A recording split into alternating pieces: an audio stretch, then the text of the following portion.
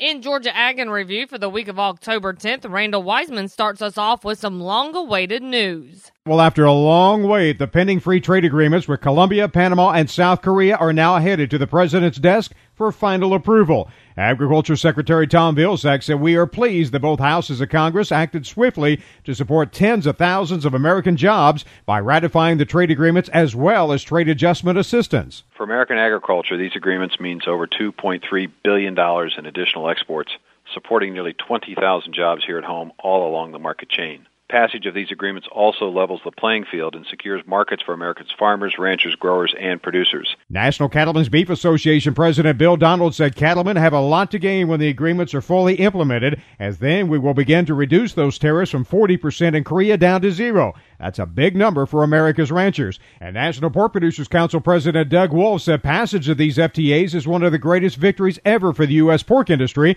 and now call on the U.S. and these three FTA partners to get the agreements implemented ASAP. And we have this report looking ahead to next week's Sunbelt Ag Expo. Well, the Sunbelt Ag Expo is nearly upon us, starting next Tuesday, October 18th, and running through Thursday, the 20th. And for those planning on attending, Georgia Ag Commissioner Gary Black says there will be a new attraction to visit. This is the first major effort of your Department of Agriculture, certainly in the recent history of Sunbelt. And so we look forward to really putting on a good show during Sunbelt Week. And that show will take place in a 5,400 square foot building near the main entrance that the department, along with the Georgia Farm Bureau, has refurbished to showcase Georgia agriculture. We have a kitchen stadium built where we're going to be working with all the commodities of Georgia, and various people are going to be coming in doing cooking shows several times a day to talk about the good things to do with Georgia products in the kitchens all across our state. So good partnership, good place for us to tell the good story of what's happening at the department and let our professionals and all the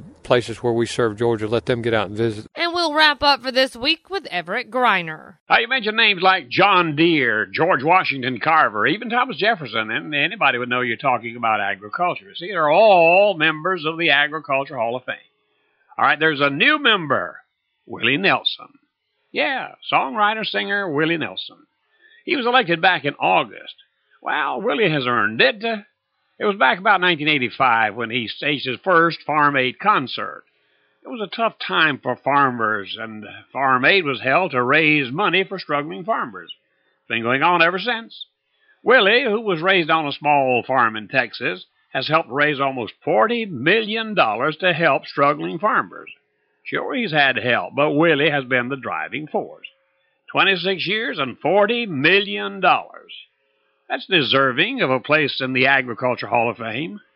Hey, Willie, write a song about it. And remember, you can find these stories along with all the week's Southeast AgNet reports on our website at southeastagnet.com. I'm Julie McPeak with Southeast AgNet's podcast.